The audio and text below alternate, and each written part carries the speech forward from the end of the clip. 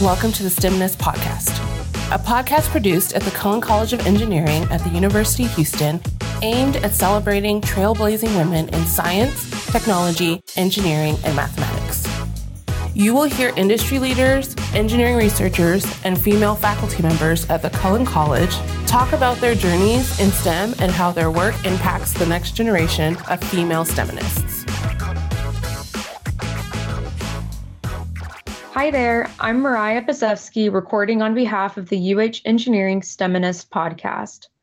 I'm currently a law student at the University of Houston Law Center who has my undergraduate degree in electrical engineering from UH's Cullen College of Engineering. I'm joined today by Rosario Maltbia, who has been with Shell for about 6 years and currently works as a facility engineer. It is my pleasure to be able to interview Rosario today after being dear friends with her for so many years.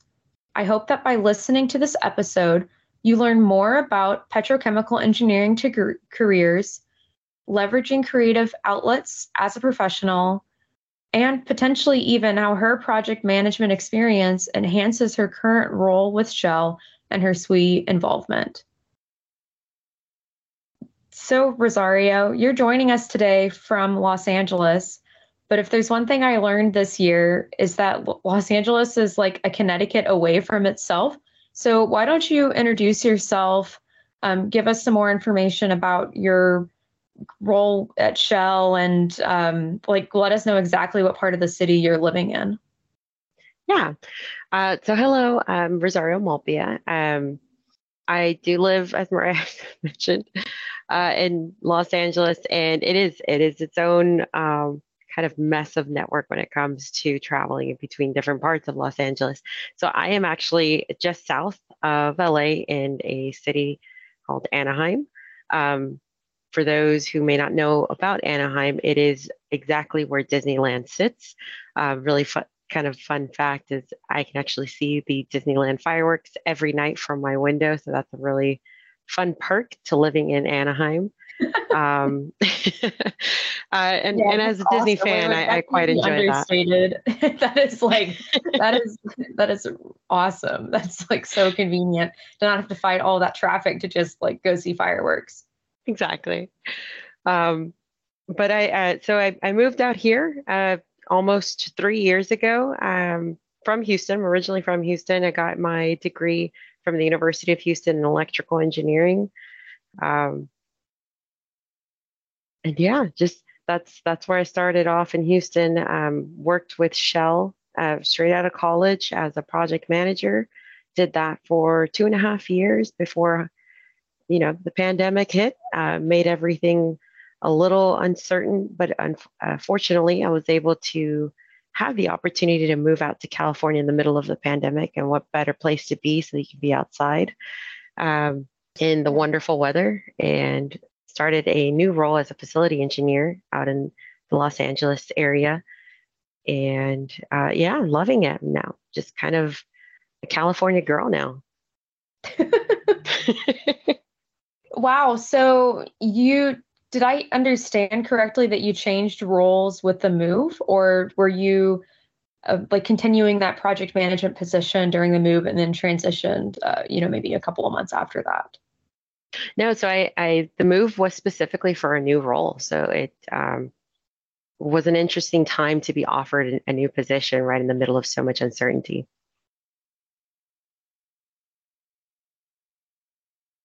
Do you feel like that? What am I trying to ask? I'm trying to ask to move and have to reestablish yourself professionally on a new team is already a challenge enough. Do you feel like it was extra challenging with the additional layer of the pandemic uncertainty to it? Oh, absolutely. So moving into any role, and I'm sure anyone will say the same thing, it comes with its own learning curve. New team, new material, especially when you're moving to a new space. There's even the different ways of working. But I definitely felt a new level of difficulty in the fact that it was a whole new state. So didn't know anyone out here, moved out here, and the unfortunate part of that move being during COVID was I moved out here and my work continued to be virtual. So while I did have a new team and everyone was trying to do their best to handle the situation, I didn't really get to meet my team face to face for almost a year and a half after that. So it was quite a difficult transition, trying to understand the ways of working and how to handle a physical aspect. So that was one of the big perks of taking on this new role, is being able to physically be with the asset. So with my terminal of wherever I was going to be working with, and see the actual equipment, be able to see things right in front of you. But, with COVID, it was very uncertain. A lot of us were not even allowed to come in, and we had to have certain safety protocols. So it made things very difficult. I think had it not been COVID times, it would have been a lot smoother. I probably would have transitioned into my role quicker. And that's just the professional side of it. I think there was definitely a loss in being able to network and get to know people on a more personal level. And at that kind of made things tricky, because with every professional job, there is definitely an art to being able to communicate with others, and it's easier when you're in person versus having to deal with the great awkward of having to do things through Teams meetings and videos, and even worse when people don't turn on their cameras, so you're just talking to a floating bubble. But yeah, and I think from a personal level, it even made it even added another challenge, in that it was the first time that I was moving to a place with a completely new environment of not knowing anyone. So it definitely took a hit on a personal level. It definitely, there were some times where I asked myself, was this the right choice? What did I just do? But ultimately, it gave me the opportunity that I think a lot of individuals may not have if they're not placed in that kind of situation, to start looking internally at, who do I want to be at this point in my life, from a personal perspective, from a professional, and where do I want to fit in? And you mentioned earlier how, I think in the introduction of how I also am a part of SWE. So for those who may not know, SWE is the Society of Women Engineers. And that for me was where I was able to find my place, my fit in, from a professional setting where I can actually network and be among my peers, aside from shell everyday kind of work. And even that, it had to be its own virtual setting. But I think because there was less at stake. It's a little more casual. I was able to connect with people, and as things started to smooth out and everyone started to kind of rediscover being around people physically again, it allowed me to find a place that I belonged, and made my decision to move out here just even more solidified for me that it was the right choice for me.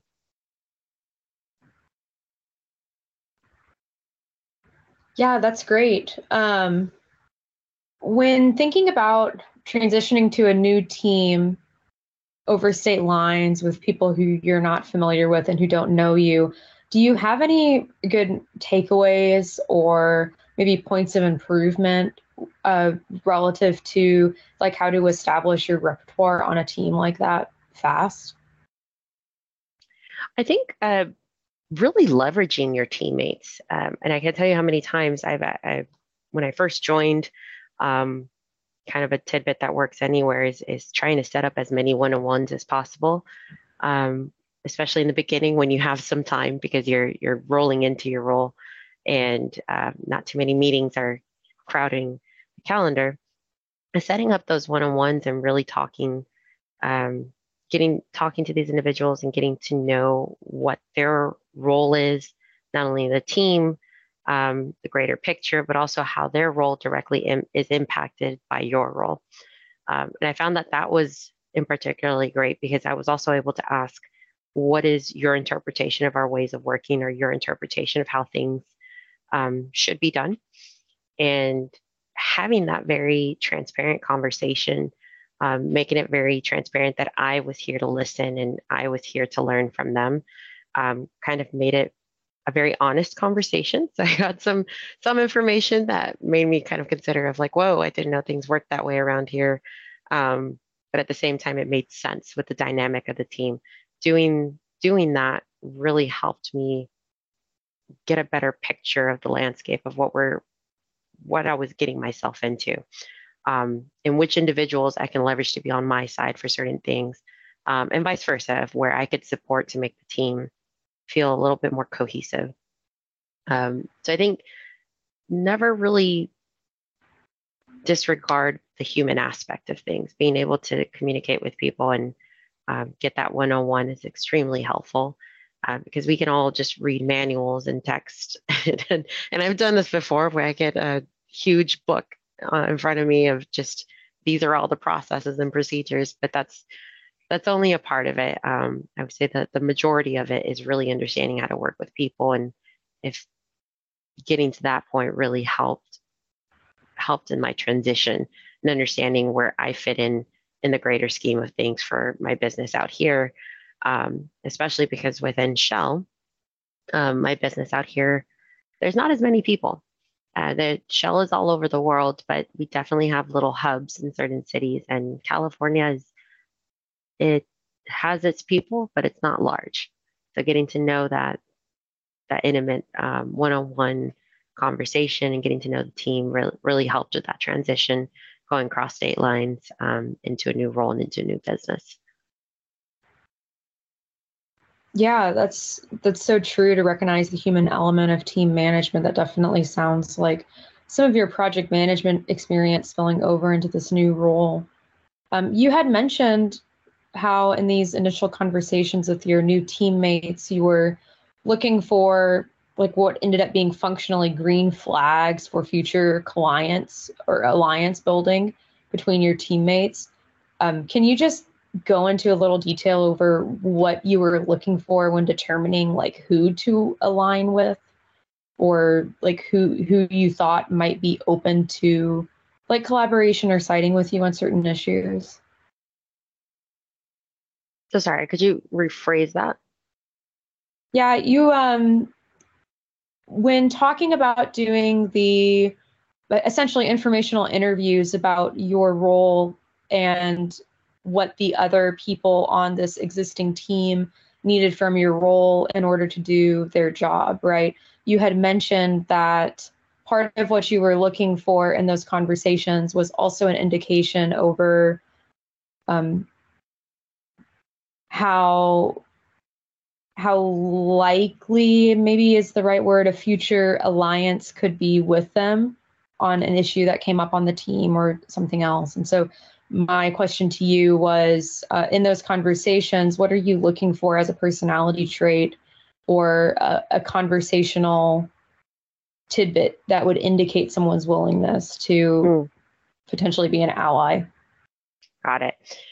Yeah. So this is all about communicating and working with just kind of our fellow human, and it's definitely an art of just understanding other individuals' perspectives and emotions, and that's something that honestly through my internships and through some early on mentorships, I learned to identify earlier on.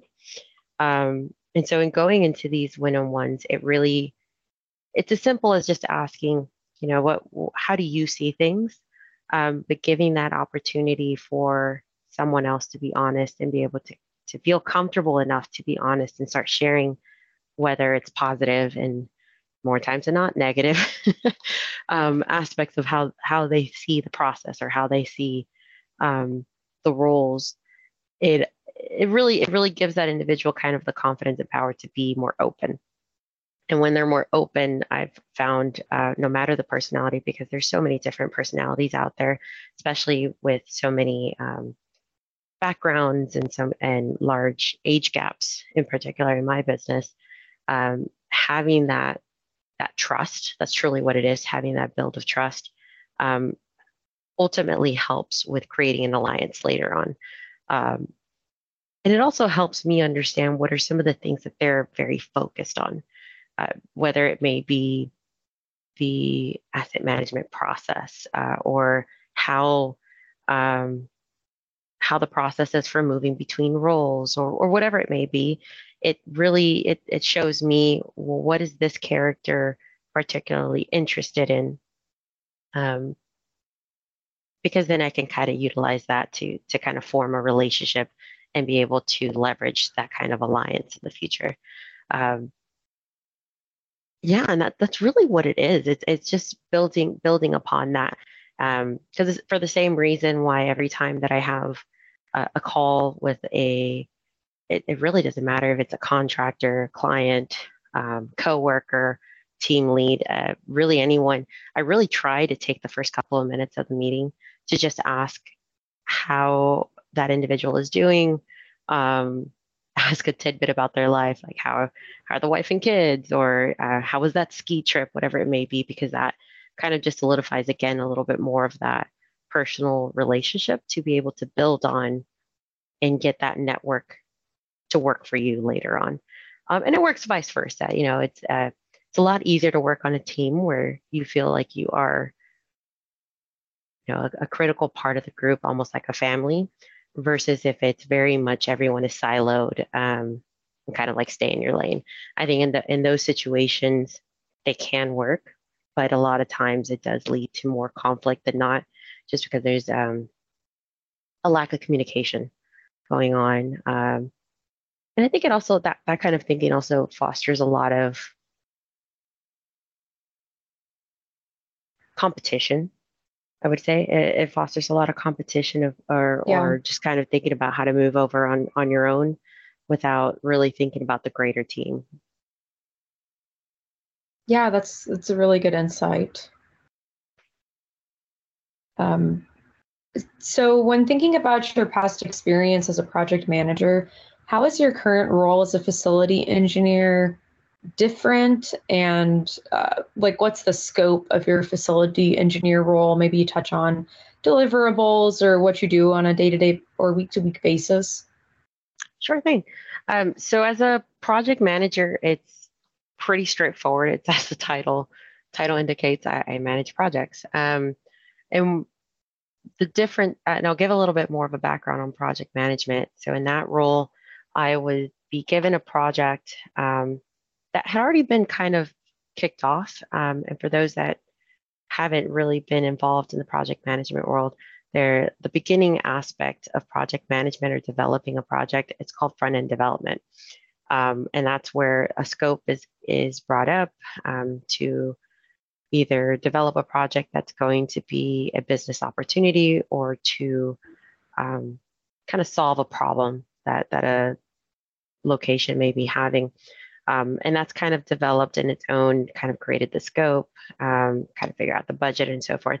So by the time it would make it to my hand, it was really quite straightforward of, this is the project, this is the amount of money you can spend, this is your schedule, your anticipated schedule, now run with it. And obviously it's a lot more challenging and more complicated than what I just kind of detailed, but that's really the intent of it. And it really was a great job for me, because I had some internship experiences before in the petrochemical industry. So that kind of allowed me to explore a little bit more of the challenging aspect of having to deal with managing projects that were not local. So all of my projects, while I was sitting in Houston, Texas, all my projects were out of state. So having to kind of just work on how to manage projects virtually, having someone else be your set of eyes in the field, it had its own challenges. But from a personal perspective, one of the things is, as I continued through that role and I enjoyed all my experiences, what I really felt like I was lacking the opportunity to really be on site and see the physical equipment, and see the entire process from start to finish, and just kind of be more boots on the ground. And so when this opportunity of facility engineer presented itself, it honestly presented itself through the magical world of networking.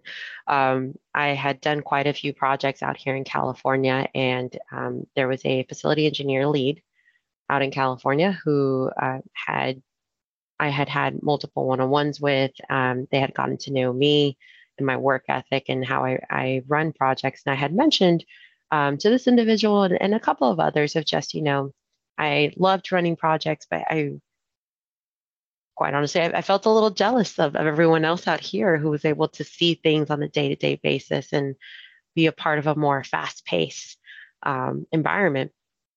And so it just so happened that at the same time that I was looking for my next opportunity, they were approved to open up an opportunity. And so they were able to reach out to me to say, hey, if there's a potential opening, if you're interested. And I, of course, hopped on the opportunity and kind of went through the formal interview process and it was mine. But ultimately coming out here and getting into the role of facility engineer, I still got to transfer a lot of my project management skills because I still manage projects, but in a different way. So as a facility engineer, I like to say that facility engineer, you're kind of the all trades engineer. Doesn't matter your background, your degree, you touch on everything. You won't be singled out to just do electrical or just do mechanical or just do civil. You kind of have to do it all.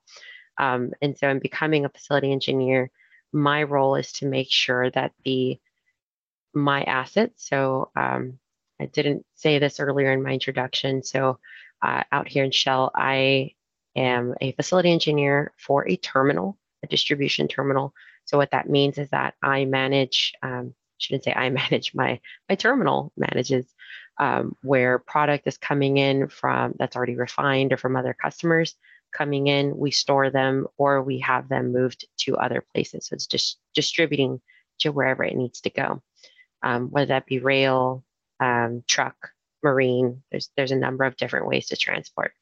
But my job is really to focus on that asset, that terminal, and making sure that it's operating as it should, that it's operating as it should, safely, reliably, and of course, cost effective, because in any industry, cost is a very big deal. So kind of summarizing all of that together, I still do small project management projects where it's a more focused. So it'd be more of we need to get a pump replaced, or we need to do a certain civil structural study. So it's a smaller scopes, but a lot more frequent. And by doing so, I'm also getting massive exposure to so many other disciplines and teams than I did as a project manager. So now I work with the asset managers, I work with reliability, integrity, sustainability, new energies. There's just so many different teams. Sometimes it's a bit of a struggle to have to handle with so many people, but at the same time, I'm in this role getting to see a much greater picture of what it is that my business is doing and the overall intent for the next couple of decades, to be honest. So as a facility engineer, I'm not sure if that really gives a full picture of what it is that I do, but it really is a kind of the engineer for the facility, the engineer of all trades. And I just make sure that the other projects that are being brought in to be done are supported from a technical perspective. I provide technical assurance, process insurance, so a number of things. But yeah, sorry if it's kind of all over the place, but I feel like that's kind of the nature of the role. And one of the great benefits of being so broad is, even as I'm getting to the point where I'm looking at the next role for me, I'm getting to explore all the different opportunities that may interest me. So whether that be business development, operations, or maybe I will decide to become more technical and want to do a deep dive into electrical, and that may be what I do. Thanks for joining us for this episode of the STEMINIST podcast. Tune in next time where we'll be hearing from more amazing women in STEM. Want to listen to more podcast episodes? Check out our podcast website at www.egr.uh.edu to listen and subscribe today.